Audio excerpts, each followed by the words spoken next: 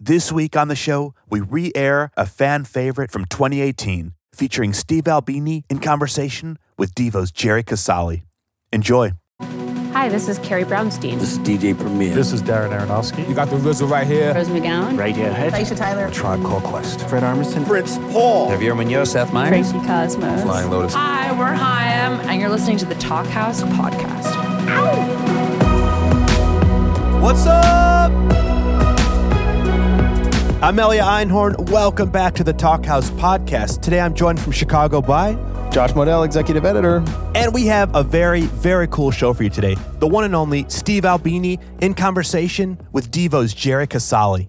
Yeah, man, this is an incredible conversation that these two guys had. We recorded it backstage at the Desert Days Fest in Southern California, which is kind of this crazy psychedelic festival with bands like Tame Impala, King Gizzard, My Bloody Valentine. The lineup was incredible, and they had some psych heavy hitters. To that end, we also cut an episode there with Boogerines and Kikagaku Moyo. So listeners, that'll be coming soon.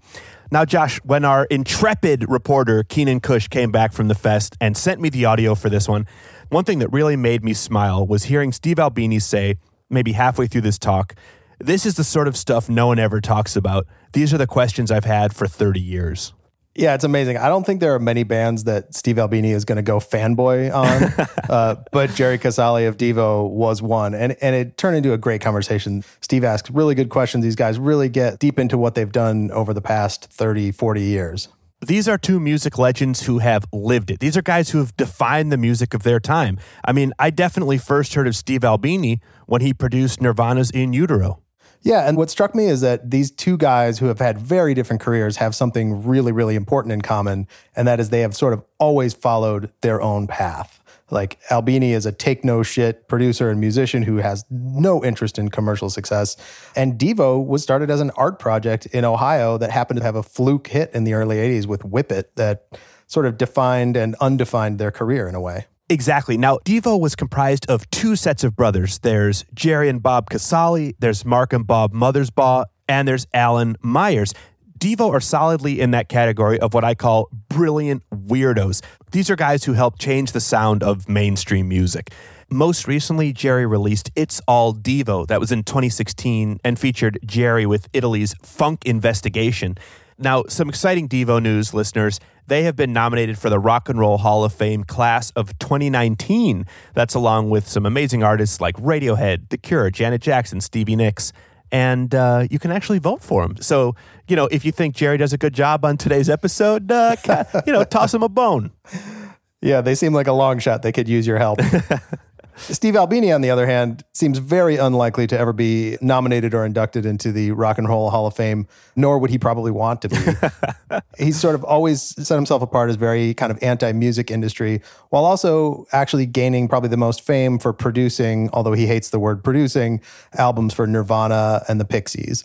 He's also produced probably 1,000 bands that none of us have ever heard of at his studio in Chicago, Electrical Audio. It's an amazing place. I've gotten to check it out before. It's a fantastic recording studio.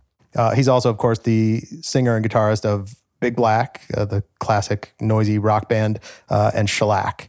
And he and Jerry also spoke about an interesting hobby of Steve's, right, Elia? Right. Now, this is really funny. Albini is not only a world-renowned producer, as you say, he doesn't like the term, but that's what he is.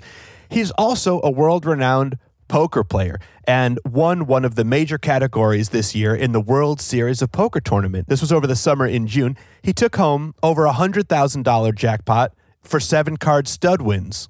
Yeah, it's amazing. And I thought one of the more interesting parts of this talk is that he says he plays poker only for the money and not because it's fun. Now, when I first moved to Chicago, I wrangled myself an invite to the Electrical Audio poker game, which he ran. And I've never seen a guy having more fun playing poker, which may be because he was sitting at a table full of suckers and, blasting AC/DC and Thin Lizzy. He had his hand around your wallet already, Josh. Luckily, it was a very low-stakes game. Everybody would buy in for $20 or something, and then Steve would just take it all. I love it, man. That's awesome. Well, it was fantastic hearing him talk about what he considers to be the very different professions of poker playing and engineering records. We also get to hear the guys chop it up about the earliest years of Devo's existence and the political and social climate of the times.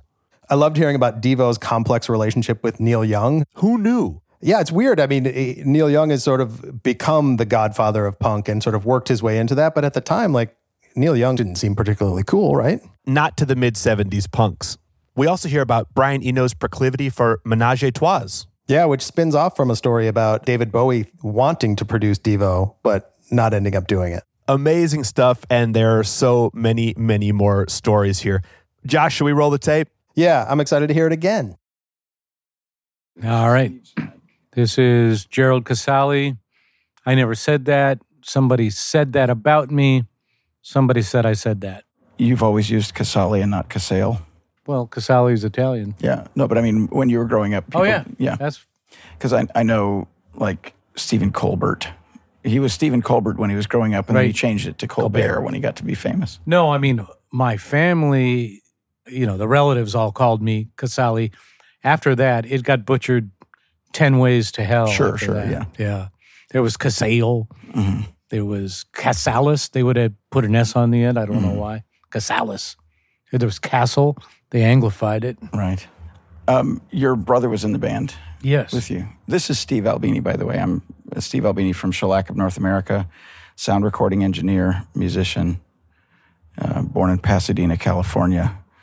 I remember nothing about it. Grew up in Montana. Is that enough? Sound check. I think over. Pasadena was a lot cooler, that is, temperature-wise, when you were there as a youth. The only thing I know about Pasadena, I learned this from my father, who worked for various aerospace companies in California. And that's why you were there. He was getting the last of his degrees from Caltech, and then he stayed in the area working for various aerospace companies. Hughes Aircraft among them. But anyway, he told me that there was a promenade of palm trees that had these long beards on them. And whenever UCLA won an important football game, hooligans would set these long beards on fire. And so these palm fronds, flaming palm fronds, would drift out over the city. And it sounded absolutely spectacular. It made me very sad that I missed that. Yeah. Yeah, I like it when certain parts of society sanction mob rule because it's an institution that's revered like football. There used to be a thing where there would be intense rivalries between different schools. Right. And then they would have, for their homecoming game where they would play each other or whatever, it would be like a big fete. They would make a bonfire and burn effigies and all that kind of stuff. Many fights, too. Yeah. Many fights. But I mean, that kind of thing now, it's reduced down to, just like cheap beer at a bar or something like that. Like if you wear your Trojans colors, you get a plate of wings or something, Yeah. No, it's not as much of a bacchanalia. No, I mean, these days, maybe the SWAT team would show up.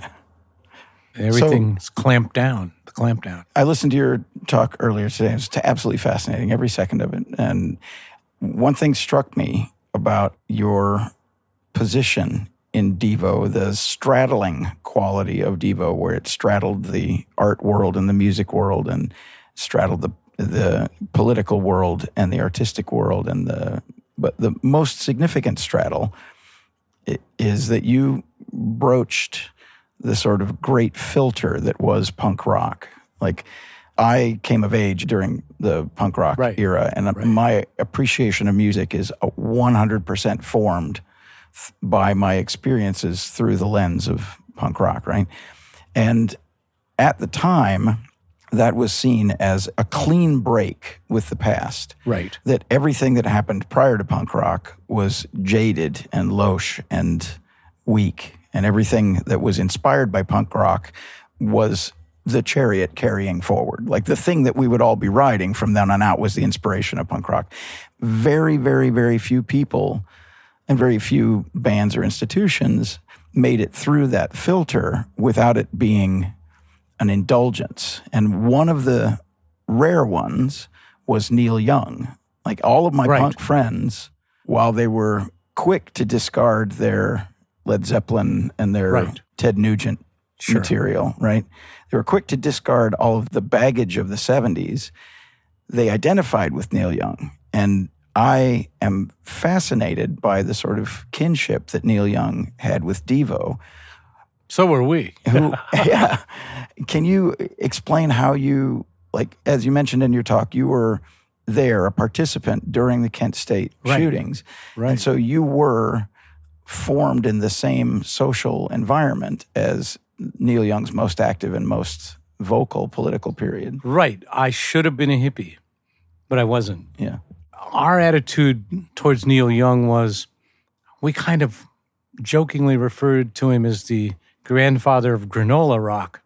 But we knew even then that he was more primal, more basic. We liked the way he recorded. We liked the crude guitar solos. Yeah. And there was also, even though he had that alto voice and sounded pretty, there was a lot of anger in there. And that's what we shared with anything from that era. We also had very justifiable anger at illegitimate authority. We hated the prevailing administration. Mm-hmm. We hated the evangelicals. We hated authoritarian cops and teachers. Mm-hmm. Anybody that said, do as I say as long as you live in this house. Right? So we were punk, like in the true sense of punk, which was, punk was a fuck you to prevailing authority, especially when it carried no kind of validity, Yeah.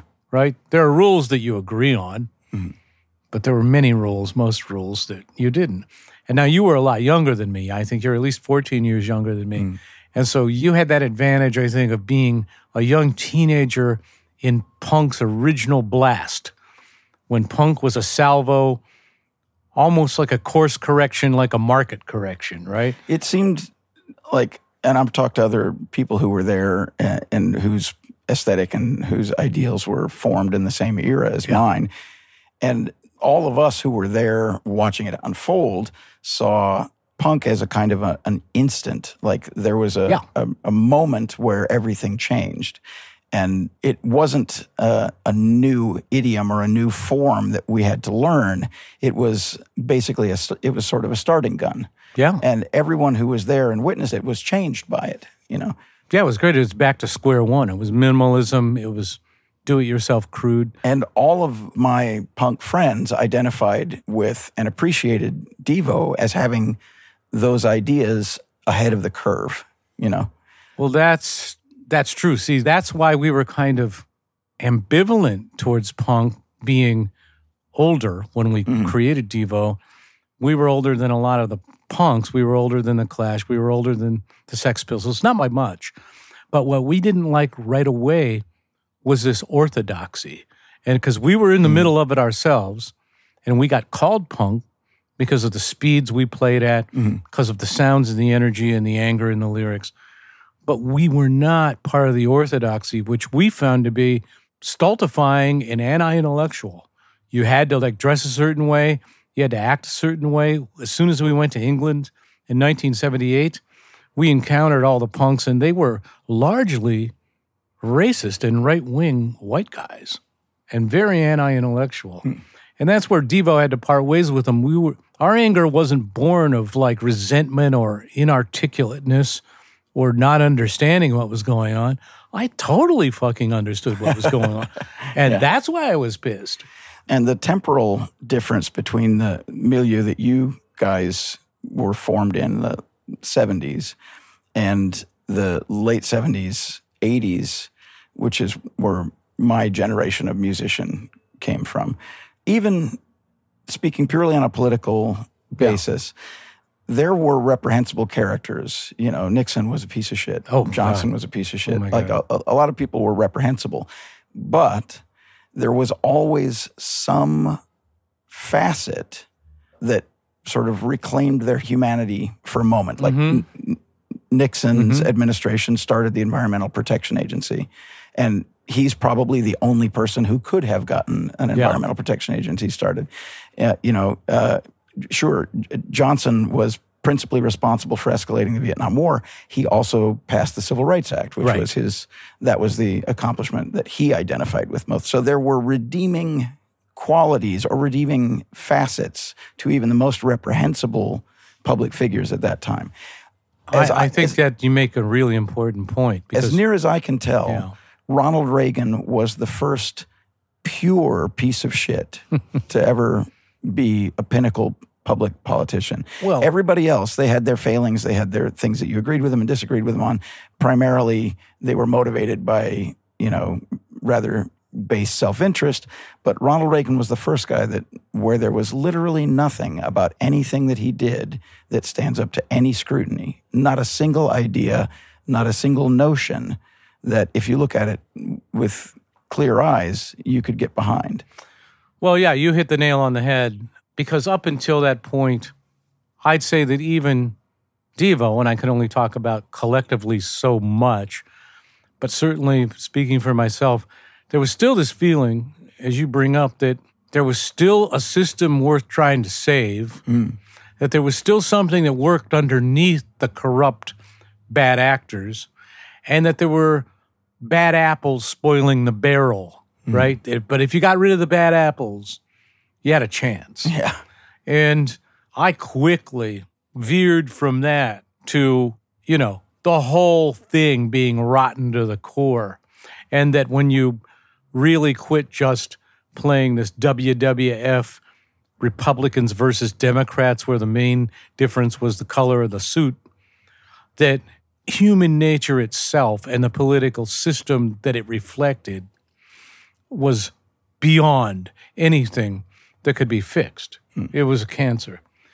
And Reagan was the guy that finished it off, because he was a complete huckster, a complete insincere con man actor. It was the first administration where you had the feeling that every single facet of government was being exploited to preserve the power of people who already had entrenched power. And it's why the ideologues to this day revere him. Yeah. And all Trump is the macho Camacho character from Idiocracy version of Reagan, where strip away any of the false civility and the silver-tongued grace and just show the horrid, vile, mean-spirited guy, right? Take the mask off. Yeah, I think the political identity of the right wing right now is that. I think Donald Trump is just a purely craven, self-interested creep. Yeah. He represents the naked greed of someone who's always been rich, wants to stay rich, wants to get richer, doesn't think rules apply to him, doesn't think his rich friends should have to follow the rules. And he says that. Yeah. He says it. And he goes, I like people that say nice things about me. Yeah. And he says, why should I listen to somebody that's not rich? They're a loser. Yeah. It's incredible. Yeah. And I agree with you that I don't think that there are institutions left underneath that power grab that can defeat it. So it's going to take an extraordinary effort, and it's going to be an eradication effort rather than a conversion effort. There's no good outcome here for people of reason or conscience.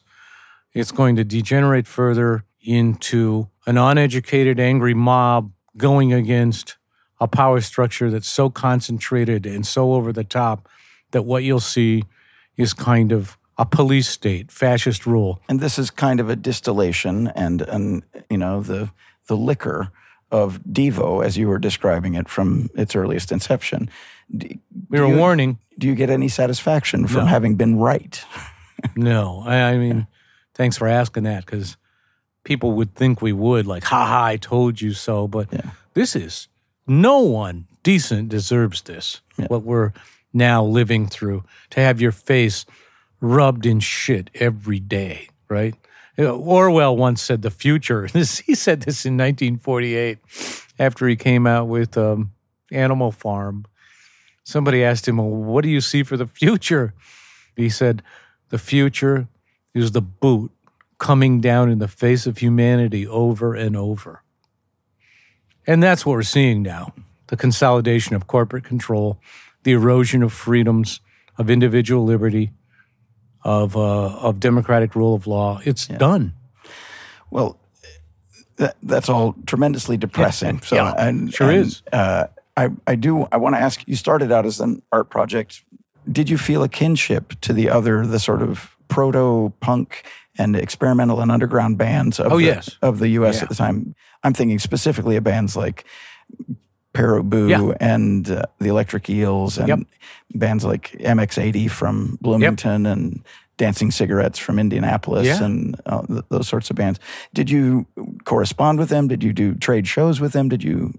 In some cases, we traded shows, and certainly Perubu over and over. And, David, what was his name? David Thomas? Yeah. He hated us. We liked him, but he hated us. He thought we were bullshit. Oh. And that kind of hurt, because I was the last person to give a shit about all the assholes that hated Devo. That almost energized me. Like, the worse the people were that hated Devo, the more we wanted to do more, right? Like goad them and confront them. But when there's somebody you respect, especially from the artistic community, and they say you're bullshit, that's not fun. And was there a scene for bands There was a scene in Cleveland. In Cleveland. Cleveland. Yeah. So bands like the Waitresses and the Tin Huey and did you guys hang out? Did you? Yeah. Yeah. Even before that, when I was in the 15, 60, 75 blues band, the Numbers Band, run by Bob Kidney, which was locally and in Ohio quite famous. They really were good. Terry Hine was Chrissy Hine's older brother. He was a jazz musician who played saxophone in 15, 60, 75 when I played bass. Chrissy Hine would come around to our rehearsals down at the Cove in Kent, which was this subterranean club perfect for what we were doing. All the students from the university came there. And she would demand to be let up on stage to sing and play harmonica and fight with her brother who kept telling her to get out. We had to practice. And this would have been in what years? Like 1972, 73. My word. Yeah. Yeah. And then she'd hang out at the student union at Kent State University and pick verbal fights with people. She was always really aggressive. Like at 14, 15 years old, she was really scary. And then she'd leave the rehearsal going, "Fuck you, you guys, you suck." And 2 years later, she was off on her own going to hang out in London. And we know the story from there. Hey, this is Josh Modell, host of the Talkhouse podcast. We love it when musicians come on the show and talk about process, and often they'll get into the nuts and bolts of being a working artist, which can sometimes be fun and sometimes feel more like a business. Well, this episode of Talkhouse is brought to you by DistroKid, which is an amazing service for musicians looking to get their songs out into the world in an incredibly smart and cost-effective way. For the past decade plus, DistroKid has made it easy to get your music on all the streaming services, including Spotify, Apple Music, TikTok, Instagram, and more. You keep 100% of your earnings minus a flat yearly fee, which is a better deal than you'll find anywhere else. More than 1 million artists use DistroKid, and the latest version of their app is better than ever. It includes features that make it easy to see your account details, including the money you've earned, as well as to seamlessly edit things like lyrics and metadata across platforms. There's even a feature called Instant Share, which allows you to easily share files with your bandmates, booking agent, playlist curators, and more. Distro Lock allows you to protect your songs. DistroKid users get a YouTube official artist channel, too. The list goes on. The DistroKid app is available on iOS and Android. Go check it out today. So, like, now there's a fairly established circuit of venues, and there are, booking agents and people like that who will organize tours, and there are a lot of bands that make their principal income touring. I can't imagine that there were a lot of sympathetic venues for what you were doing in the mid-'70s. How did you organize shows, and how did you, I would pretend to be the manager, and in one famous case, I lied that we were a cover band and gave them a list of stuff that we did, including like Bad Company and things like, Foreigner. And then we get there, and we're in the blue fireman's work suits with these clear plastic masks on that were just clear plastic with eyebrows and lips. Mm-hmm. And we come out that way, and you can see this club owner going, "What the fuck?" Right? And I go, "Here's one by Bad Company," and we go into Be Stiff. Right, sure. And so after a few songs, the patrons are screaming at us and throwing beer bottles at us. The club owner paid us to quit. He said, "Here's $50 if you'll get the fuck out of here." And we thought that was great. Yeah. We took the $50 was and went real money then, yeah. We went to a pizza place, Ray's Pizza. So how did you transition from just playing shows and stuff into being Like your first significant releases were on Stiff Records. Right. We had a year before that had that record out in the United States. We recorded it on 4-track. I drove down to Cincinnati to Queen City Records with Mark. We stayed overnight. We had it pressed there. Mm-hmm. We made 2,000 copies there. Right. Which was ambitious at the time. I know. Well, they wouldn't do any less. Very optimistic, yeah. Wouldn't do any less. And then we sat in an apartment in Akron, and Mark and I had designed the original 3-flap cover, and we assembled it with double stick tape. And it took days and days to package these 2,000 records. The record stuffing party became a rite of passage for all the independent bands that were inspired by all the early punk bands and independent bands. I participated in dozens of record stuffing parties for my records and my friends' records and things like that. So there's this place in Cleveland called Videodrome that had all the independent singles and was bringing in the stuff from England. So I think we sold 50 copies to them. Wow. All right. And then this guy, Greg, somebody from Bomp Records in California, I had sent samples of it to my friends in California. They had got it to Bomp. Then he ordered 200 copies. Wow. Then somehow Stiff Records got a hold of it. As an import. And they wanted 1,000 copies. Wow. I know. You're interviewing me, and I'm talking too much. We should interview you. Well, I want to pursue this a little. This is the sort of stuff nobody ever talks about. This is all the stuff the questions I've had for 30 years. It mushroomed like everything, right? If you're doing everything you can, right? Everything you can think of doing every day. And then at a certain point, if you're lucky, you reach critical mass. Because there's a lot of bands and a lot of artists that they're not lazy. They do everything they can do. They try hard, and they miss. They miss the bullseye. Yeah. We hit a sweet spot, and it started mushrooming. So Stiff Records, the label, Right. the stuff that they were putting out, they put out some sort of stereotypical punk records, but a lot of the stuff that they became known for eventually was kind of rootsy, traditional in a way, rock and roll music, which seems antithetical to what Devo was about. Were you aware of Stiff Records and their reputation? Were you aware of their aesthetic before they said, hey, we want a bunch of your records? Our problem, in a way, it was a problem. We were such purists and thinking so far ahead that everybody we dealt with seemed stupid, and we thought their aesthetics were cornball. We never met anyone we were impressed with until we got to meet David Bowie and Brian Eno. Right. But as far as club owners and record guys, they were the worst people in the world. And the only thing I remember being concerned with from what I'd read was that Stiff would never pay us. And sure as fuck, they never did. That's what they should have been notorious for, is I go, okay, I get it why you're called Stiff Records, you fucks. You stiffed us. Yeah. And they laughed at me. Dave Robinson laughed at me. We never got paid. Oh, that's a shame. Yeah. But it put us on this underground stage that was getting a lot of press and a lot of heat. Yeah. And your first album came out in America on a major label. Right. And that record was made with some resources, as you were describing, like a couple of weeks at a very nice studio with Brian Eno. Brian Eno paid for it. He paid for the record up front. He paid for it. That his idea was that he was going to make a record and then you would find a label, or he had an offer? He knew that I had gotten us to the point where we had a right of first refusal deal with Warner Brothers, where they laid out exactly what we'd get if they liked the record. But they wouldn't sign a deal with us until they had to hear the record first. And the way they sealed that right of first refusal was, in order to get us to Germany, it was going to cost back then about $10,000 to send our equipment over there, because Devo's sound was based on all of our personalized, customized equipment. We weren't a plug and play band. And back then, to get your stuff into Germany, you had to have a carnet, you had to this and that. So to get us and our equipment over there was $10,000. That's a lot of money then. Warner said, here's a check for $10,000. If you sign this check, you're agreeing to this deal if we like it. Well, the deal was a good deal because I had kept turning down all these bad deals. But it was a production deal where we controlled the money, so we could pick the studio, we could design creatively what we wanted, we could spend the money the way we wanted, unlike a lot of deals. And Brian, saw that deal. So he knew what he'd get as a producer. So he said, in order for us not to wait any longer, here, it's going to cost like $40,000. I'm going to pay.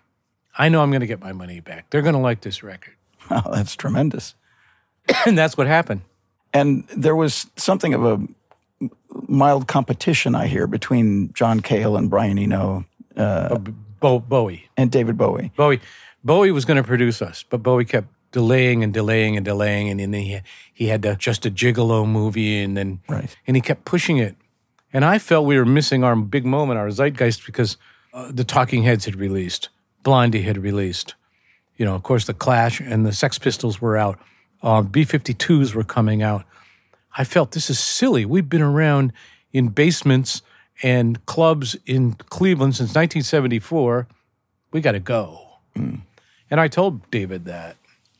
He goes, all right, I can understand why you're antsy. I'll tell you what, I'm going to fly you to New York. You're going to meet Brian Eno. Brian will do it when you want to do it. That is if you like him. Well, of course, it's like he was one of our heroes. And Mark and I spent 2 nights hanging out with Brian Eno in New York City. And the guy in Roxy Music with all the drag makeup on and the wings and the glitter and the wild hairdo. And we meet him. And he's like a balding, blonde, trimmed hair, little V-neck sweater, and a preppy button-down collar shirt, corduroy pants. But, of course, he's staying at the Sherry Netherland. And, of course, he's got phone calls every 5 minutes with girls. And he starts telling us stories about how, when he and David were working together, there'd be all these chances for menages, and David would say no. He only wanted the black girl. And I remember Mark and I going, really? You mean David could have had a 3-way? Wow. What was wrong with him? Like, we're these goons from Ohio that never had any menages. And we couldn't understand why David Bowie would do this. And he goes, yeah, that's all he's interested in. And then Brian said, and then David would gladly tell the girls, go with Brian. So he talked about how much he liked hanging out with David for that reason. But he was really smart, really well-spoken, really smart. And by that time, he was that Zen guy with the oblique strategies cards. Right. And that was the only time you worked with him, was on that first record. But you carried on making records for years. Yeah. Well, at the time, he hadn't produced anything, other than his own stuff. Right. And when we were with him, of course, we were these industrial brutalists, minimalists. He kept trying to add pretty string sounds from a synth. He kept trying to do harmonies with vocals. And he put all these tracks on the record, but when it came to mixing, Mark and I would pull down the faders because it was antithetical to what we'd been trying to do. That first record was and is a landmark, but did you consider doing more stuff with him, or was it just never materialized after that first session? I don't think he liked working with us, and we liked him personally, but we never maintained any professional relationship. We had a hard time with producers because we had all these innovative sounds and all these ideas, and they couldn't get it. I mean, Bob Margoloff on the third record, it worked out great because we let him do what he wanted to do, and he was actually bringing out the funkiness of Devo and the foot, the kick, and the bass interplay, which had been missing on recordings, and he didn't mess with our sounds. He let us do our sounds. It's really interesting if you listen to the sounds that you guys were making on those early the hardcore Devo recordings and the Stiff records and the first album and your independent singles. Like a lot of those sounds, like the sort of brutish synthesizer sounds, noise, and the uncultured kind of electronic percussion sounds and that sort of stuff. Yep. An awful lot of that stuff was echoed years later in a lot of the more aggressive electronic music, which is now its own canon, Yeah. And but the music that you were making never seemed functional to me. A lot of that electronic music that I'm describing, industrial and post-industrial club music, a lot of it has these harsh sounds or these sort of unprettied sounds, but it seems to be done in service of a much more simplistic move. Like it seems to be done as functional music where, well, this is a pattern you can dance to. We'll do this for quite some time, as opposed to it being like part of a phrase that you guys would do as a single gesture and then move on. Yeah, I guess we were just writing songs with our aesthetic. We were never dance music. I mean, maybe at one point people thought we might be, but we never intentionally sat down and did dance music. We were not into that. And I know you went off on a rant about dance music at one point, or EDM. I read it. It's Yeah, funny. I'm But you would let the guy sample you anyway. So. Oh, yeah. Well, I mean, the thing that I've picked up from having worked with so many different kinds of people over a long period of time is that every kind of music has an element of legitimacy to it. Every kind of music, no matter how derivative or how slavishly mimicking that music is, there is a purity to it. There's an element of sincerity there. And if the people executing it observe that, then it sounds valid to them. I know what you mean. And that's really the only barometer. Yeah. Working in the studio as an engineer for other people, my taste and my aesthetics don't really come into the picture, or they shouldn't in any case. Like if I was working on a record with you, it wouldn't be fair to you if you had to be in the back of your mind thinking, I wonder if he thinks this is corny, you know? And Unless we asked you. And it wouldn't be fair to you for me to be thinking, oh, that's corny. You know, it's not a legitimate part of my function as an engineer to be like sculpting your music as far as taste is concerned. I feel like I've made better records. I've done a better job for more kinds of clients. The more I have quieted any sort of impulse toward authorship, you know, like you were describing that your producer was putting extra stuff on your record, and then when it came time to mix it, you just kept those faders down. And he didn't like that. I mean, it would save a lot more time if he just didn't do that, you know? Well, yeah. Yeah, I understand. And I mean, you're a thoughtful person and a introspective, analytical person. So I think that's why you can have this eclectic discography of engineering, production that you have over all these years. It's insane how many different kinds of music that you've produced and engineered, but you do it right. It's kind of like Josh Freese with drumming. He's somehow avoided being a studio drummer, even though he is, because whenever he's like Woody Allen and Zelig, right? Right. When he is with Devo, he's Alan Myers, and he's really got it authentically. And when he's with Nine Inch Nails, he's doing it. Yeah. And when he's with Sting, he's this pop guy. It's bizarre, and the drumming styles are completely different. Then you see him with A Perfect Circle, and it's this drudge mudge and he's doing it, and you're watching him do it. So each thing's authentic when he does it, you know. That's one of the curses of being an excellent drummer, is that there's a parallel here. It sounds like I'm bragging, but I'm not bragging. I had a conversation with Jimmy Page once about being a studio musician. And he was, before Led Zeppelin got off the ground, he was a first call session musician in England.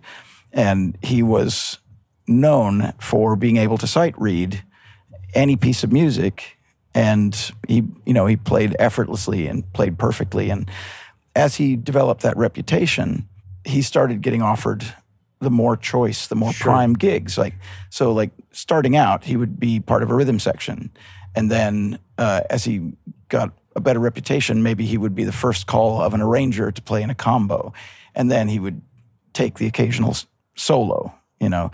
And when he had a really great reputation as a reader, he was being offered the most lucrative gigs. And the most lucrative gigs were sight reading 30 minutes of Muzak for background recordings as part of an orchestra. That was the most lucrative gig for a session musician. Back then, right. Because they had to play an entire album side without stopping and making no mistakes, sight reading a medley of popular songs. And this is before the Yardbirds even? During that same era. So isn't that bizarre? I didn't know that. The conundrum is, the better you are at your craft in that world of being a studio musician, the more bland and the less interesting the music is that you're going to be working on. And take as an example, a terrific drummer who makes his bones in a rock band or something like that, and he gets a reputation as being a drummer. So then, then he's going to be a session guy for a singer-songwriter, and he distinguishes himself there. And then before you know it, he has a lifetime gig playing hi-hat and four-square bass drum behind Lyle Lovett or something, or behind some pop singer, Right. doing nothing, Right. none of the invigorating, sort of challenging, exciting, Actually creative doing something that a bunch of drummers could do, but they want the name. They want the very best guy, so he's reliable, Right. And that's the kind of curse of being an excellent session musician. Well, you would think that would wean out of you the true talent, like you would kill it somehow by doing that. But then you listen to Page when he's the last guy to be the lead guitarist in the Yardbirds, Yeah. and you already hear Led Zeppelin in him. You already hear the style, so he couldn't help it. He's got the style. And you start to wonder, like, what was the calculus when he decided that he was going to be a band leader? Right. Was it like, I'm going to make less money than I would have made playing Muzak, but the quality of my life and my creative satisfaction will be greater? Or did he have an instinct that it was actually going to end up being more lucrative? That's the kind of calculus I'm always I wouldn't curious know. about when you see, I mean, I wouldn't know because we never had that instinct. We felt compelled to do what we had to do. It was just about, we were artists. We were visual artists first anyway. And we couldn't not do this. We couldn't help but be original. We could have never even had the choice of doing what Jimmy Page did. Yeah. Did Devo as a band, did you guys ever find yourself doing something that you later regretted as a kind of compromise? Because you worked in all levels of the industry, from where you had to lie about being a cover band to get a gig at a bowling alley, to where you're one of the major touring acts. Yeah. Well, on a not major us label, collectively regretting, not us collectively, but I have been quite plain-spoken and vocal, because that's me, about the album Shout and how much I disliked what was going on when that album was being made. But it was like, basically, that's where Mark Mothersbaugh decided, okay, I don't really care what you think. If there's going to be a party, it's my party. This is what's going on. You can collaborate or not. You can leave, And so that was an internal band Yeah, he was issue, married to the Fairlight, and I hated the tediousness of the Fairlight and what the sounds he was getting from the Fairlight. And it was disenfranchising Alan as a drummer, and he was really into his, drum samples, and rather than us having real drums. And the music, at that point, everything he did was very busy. It was now pretending towards where he'd go when he scored kids' cartoons and kids' movies. Everything was real busy and chattery and caffeinated and silly sounding, like a lot of tiny little sounds. But as far as your interface with the rest of the music business or your audience, or no, we never played ball. You never felt like you were forced to do anything. They tried. Yeah. I mean, it was after Whip It. As soon as Whip It was a hit, I thought that would have propelled us to the next level. But instead, now they think they got it for the first time. That's Devo. Okay, we want another Whip It. And they couldn't believe it when they were hearing new songs that didn't sound like Freedom of Choice or Whip It at all. And we were using different equipment because we were moving on. That was Devo, right? Devo was always very experimental and innovative. So it was like, we didn't want to do Freedom of Choice record again and with those sounds and with that producer. We didn't even want to do that. So they were really freaked by that, really disappointed in us. It's always been the paradox of the mainstream record business. Back when there was a record business, the paradox was always that something surprising would come out. It would take people by surprise and they'd be charmed by it, and then it would become popular. And then the impulse of the record business was, for some reason, not let's have more surprises. No. But let's have more of the thing that was just successful. Yeah. That's a trap that sank a lot of boats back when there was a record business. Absolutely. So now, before we go, how did you get so good at poker? And is poker for you like winemaking for me, where there's a relationship between you as a musician and producer with poker, but it's also freedom in another area. I've been a serious poker player for some time, and I go to the World Series of Poker every year, and I try really hard every year. But you can't expect to win one of these tournaments because hundreds of people enter, and cards have to go your way, and you also have to make very few mistakes. But winning a tournament is within the reach of any decent poker player. I happened to win one this year, which was great and very satisfying. And, long story short, the money is really good. When you win a tournament like that, you get a lot of money. And that's why you do it. Yeah.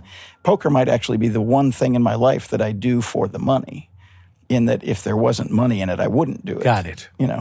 But it's also a completely separate realm of my life. Like, none of the thinking that I use playing cards is applicable to any other part of my life. Okay, that's what I was asking. When you're playing cards, a big part of your job is to be inscrutable. On a spectrum between inscrutable and deceptive. Right. You don't want your opponents to know what you're thinking or why you're doing what you're doing, right? And in my normal day-to-day life, I don't want to behave that way. I'm not a fucking psychopath, If you ask me a question and I answer it, I want you to have some confidence in my answer. You're real, yeah. And so the thinking that is required to play the game of poker is unique to that. So you get to be an actor. In a way, you're working within a certain sphere that has its own internal logic. And if you breach that sphere into another part of your life and use that same logic, it's gonna be a terrible fit. In poker, you're always trying to exploit mistakes that your opponents make. And in my personal life, if you make a mistake, I want you to correct that mistake. I want to help you get out of the situation. I don't want to put my foot on you. Right. I don't want to make it worse for you. So that's a big part of the game, because I assume that anybody good, they all know the same calculus about what these combos they're going to get out of these hands they're dealt, and what to throw away and what to keep, and what they can do mathematically to increase their chances. That's the skill. And then there's the luck, but now you're talking about acting. Well, there's a psychological element, which is, it's overplayed a lot in the popular culture where, like the big tough guy makes a big bluff on the river and everybody's terrified and throws their hands away, that sort of stuff. That's overplayed dramatically, but it is an element. Like, there is an element of sort of coercive psychology in poker, which, again, I don't want to manifest itself in my real life. Like, I don't want to manipulate other people. Right. And I don't want other people to be trying to manipulate me. So you sit down at this table in a tournament, and it's an alternate reality for you. Yeah, I'm using parts of my brain that get no exercise in the rest of my life. And I feel like that is as different from the rest of my life as, riding a horse is from shooting a shotgun. Like, they're both completely different exercises. I know, I'm admiring it. I'm in awe of it because I'm a terrible gambler, so I don't gamble. I loved playing blackjack in Vegas, and I would lose my ass every time. Yeah. And watch my friend Michael Nash, who's the senior vice president of Universal Music Group, win, because he's so into it. Well, all poker players, myself included, would make a distinction between general gambling and poker. In general gambling, something like blackjack, you can play correctly and still the house has an edge over you. If you play forever, you will eventually go broke, right? Or rolling the dice or playing roulette or any of these things. Where it's more chance. There is a statistical certainty that you will lose money if you play long enough. But poker's more skill. In poker, you can control the odds. Yeah. You can change the odds that you're offering your opponent by the size of your bet, or whether you choose to bet or not. You can change the odds that you're being offered by declining to play in certain situations or playing in certain situations. By being aware of the odds you're being offered, you can tell when it's a good or bad proposition. In that sense, poker is much more of a game, a strategic game like chess, than it is gambling, like, say, I think the Raiders are going to win. Right. Or I would very much like the number 32 to come up. Sure. Things like that. Sure. That's stuff that's out of your control. You have no influence on the outcome. In poker, you have a pretty significant influence on the outcome a lot of the time. Yeah, even from what I knew about poker and watching it, I always thought it was a game of skill. It's been a legal struggle for poker to be recognized as a game of skill. And that changes the way poker players have to behave. In some parts of the country, poker players, have to be underground. They can't be open or public about what they're doing because it's technically illegal. In other places, it's seen as just another normal pastime. Yeah. So, I think the distinction that poker players make between sort of general gambling and poker is embodied in their behavior as well. Very few poker players that are successful long-term are also degenerate gamblers in other areas. There are a lot of players who are degenerate gamblers who also play poker, and that is a significant fraction of the population. But there are a lot of poker players like me. Like I don't throw dice. I don't put money on any games of chance, pure chance. I don't bet on sports. I'm just not interested in gambling. And there are a lot of poker players like me.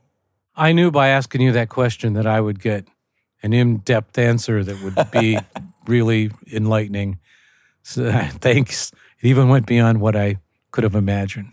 So you're a thoughtful guy. I have one final question, then I guess I can let you go. One final question about Devo. When my friends and I were getting into punk rock, Devo became one of the most popular bands in the world on a mass appeal scale. The quirkiness of Devo, and the oddity of Devo, which we all identified with, was used against us by the Squares. Right. In that we were all called Devo mockingly by the Squares. Did you experience being called Devo by somebody who didn't get Devo? Absolutely. Yeah. And I can't tell you how many, back in the days when fans wrote fan letters and we would get hundreds and thousands of letters and then talk to fans after concerts, I can't tell you how many people said exactly what you said. And we understood it because it happened to us. Devo, the word, became an adjective or a noun in the culture, just synonymous with being different, being disenfranchised, being an outsider of any kind. If a kid cut his hair short or had blue highlights in his hair or had glasses with red rims, we would be told over and over how he got chased or beat up or punched and how guys jumped out of a car screaming, "You're Devo," and slapped him around, over and over and over. So I just think that while the whole punk movement certainly appealed to all the kids who felt left out of the preppy scene, mainstream, it became easy once Devo became popular to lump it all together iconically into the one word. Yeah. It was just, it's like saying Xerox. Yeah. Right? Yeah. You gave it a brand. Yeah. So, Devo became a badge of courage in a way because you were going to get threatened. You were going to get beat up. That's it. That's a sour note to end on, but that's where we are.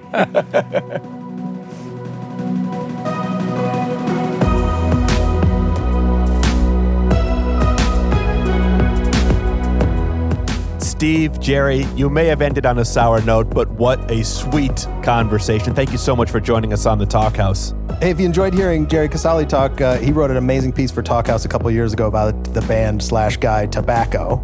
Headline, "Tobacco is addictive."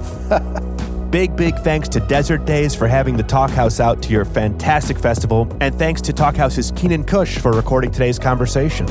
Our producer is Mark Yoshizumi, and the Talk House podcast theme song is by The Range.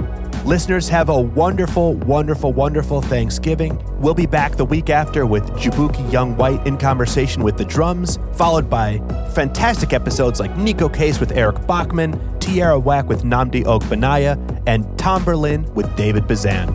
Till then, I'm Elia Einhorn. I'm Josh Modell. Peace. Enjoy your tofurkey.